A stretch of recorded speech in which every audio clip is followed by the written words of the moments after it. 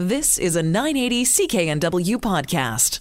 This is the Sunday Night Health Show. I am Maureen McGrath, hosting this program for you. Thank you so much for being with me. You know, exercise is so important, but many times people face physical challenges that make it difficult for them to get out and ski, for example, or sail or swim. Well, there are lots of adaptive technologies to help you exercise regardless of the physical challenges that you may be facing. And joining me on the line is Donovan Tilsey of the BC Adaptive Sports. Hello, Donovan. Hi, Maureen. How are you? I am fantastic. Great. It's been a while. It has. I think we spoke earlier this year about blind hockey. Well, I think we did. Well, thanks for coming back. And my pleasure. Lots of people face physical challenges in life, and exercise is so important. And more we're seeing that it is related to longevity and improved quality of life and mental health, wards off depression.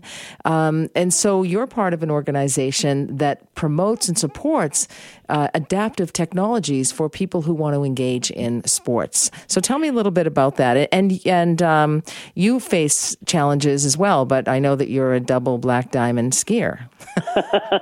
I've been totally blind since birth, but yeah, I've been very blessed to have grown up with parents who were keen to expose me to any sort of activity that a child with sight would be exposed to. And BC Adaptive Snow Sports, why I'm on here with you tonight, is an organization that basically facilitates the running of about 14 different clubs across the province. So Vancouver Adaptive Snow Sports in Vancouver, Grouse and Cypress, Whistler Adaptive up in Whistler, there's one up in Sun Peaks, and they're all over Big White as well. And their mandate is to get people with physical and cognitive challenges out on the mountains, out enjoying the great outdoors, winter sports, skiing, and snowboarding. So what are some of the examples that allow people who may have physical challenges such as yourself? So are you supported in that? How exactly do you ski when you have been blind since birth?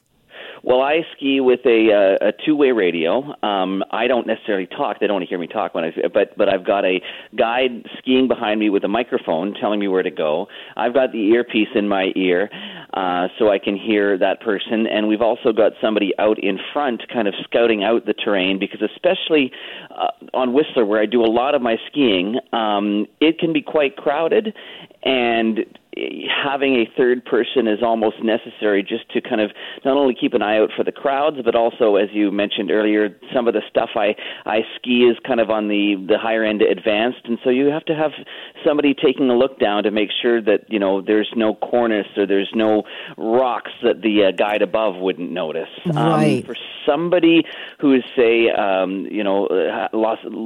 doesn't use their lower body, they have what's called a sit ski, and they're in this chair with a ski on the bottom, and they'll have outriggers in each of their hands, and that's how they steer themselves. And especially for people who are learning, they've got somebody behind them with their hand on this chair. They're basically palming the sit ski to make sure it stays upright. And having tried sit skiing many years ago as a teen, I can tell you it's bloody hard. It's not easy to stay sitting up and balanced while trying to go down the mountain. I am sure it isn't, because I've tried snowboarding, and I found that very steep learning curve and, exhausting. I'm a skier, but I've done a bit of snowboarding. Now, in terms of snowboarding, is that an option for people has that been adapted as a snow sport? It definitely has. I'm not sure the mechanics of how somebody in a wheelchair would snowboard as opposed to ski. I do know that there are snowboards set up with basically room for two people, like they're a larger board, so the instructor and the student could go on the same board and the instructor could direct. I tried snowboarding once when I was about 13, and at the I was on a tether between me and the guide. Didn't work out so well when I took myself off tether. Ended up smacking into the side of a post on the side of the run, and that was my last time snowboarding. Yeah, but it's definitely doable for somebody with a physical disability to snowboard. I personally, I'm like you. I'm going to stick to skiing. It's safer for me, and I like the idea that when I fall down, I'm going to pop out of both of those skis. I found snowboarding a little bit boring, but I went with 3 other people, and they were all dying to go. And one friend of mine in particular was highly competitive, and they all kept falling. And I have this thing in my head: do not fall, do not fall. And so I never fell the entire time. And at the end of the 2-hour lesson, the ski instructor said, or the snowboard instructor said, the only one that I will be willing to take up the mountain is Maureen. The only one that doesn't want to go up the mountain is Maureen. Anyway. Well, another thing I should mention about BC Adaptive, and I'm sure you're getting to this, but next Saturday, the 23rd, we are doing our annual fundraiser at the Imperial in Gastown. Nice. 319 Main Street. Doors open at 7 o'clock, goes until 2 a.m. It's a $100 ticket. You get a $60 tax receipt. We've got a silent auction. We've got the Boom Booms playing music in the evening to dance to. Craig McMorris, pro snowboarder turned Olympic analyst, is going to be kind of the MC. I am going to be doing my bit as the kind of the auctioneer, but more what we call fund a need, trying to raise money for all the different equipment and volunteers for Adaptive, and it's going to be a really awesome evening. That's fantastic, because this is a registered Canadian charity, the BC Adaptive Snow Sports, and the purpose is to improve quality of life or enhance quality of life for kids and adolescents and adults who have physical and cognitive disabilities. So why not go and have a great time at the party?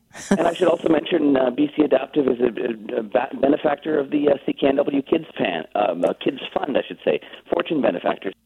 The generous support from that fund goes to putting young people, adults with disabilities on skis on the mountain, and also going towards training the over 2,000 volunteers that work within the program.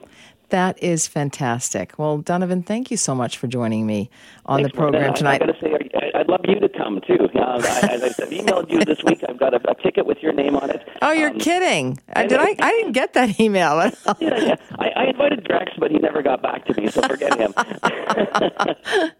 All right, well, let me check my schedule. I'm actually headed to Whistler on Tuesday. I'm going to be giving a talk up there. And this event, I want to mention, it's at the Imperial in Vancouver, British Columbia, right? But anyone's welcome across the country to come and party on with BC Adaptive Snow Sports. Go to bcadaptive.com to get more information, get tickets. That's wonderful. Well, thank you so much for joining me, and have a great time. And I might see you there. I'll let you know. I'll find that email and email you back. Thank you. You're very welcome. You've been listening to a 980 CKNW podcast. Listen live at cknw.com, the Radio Player Canada app, TuneIn, Amazon Alexa, HD Radio at 101.1 FM HD2, and on the AM dial, 980 CKNW.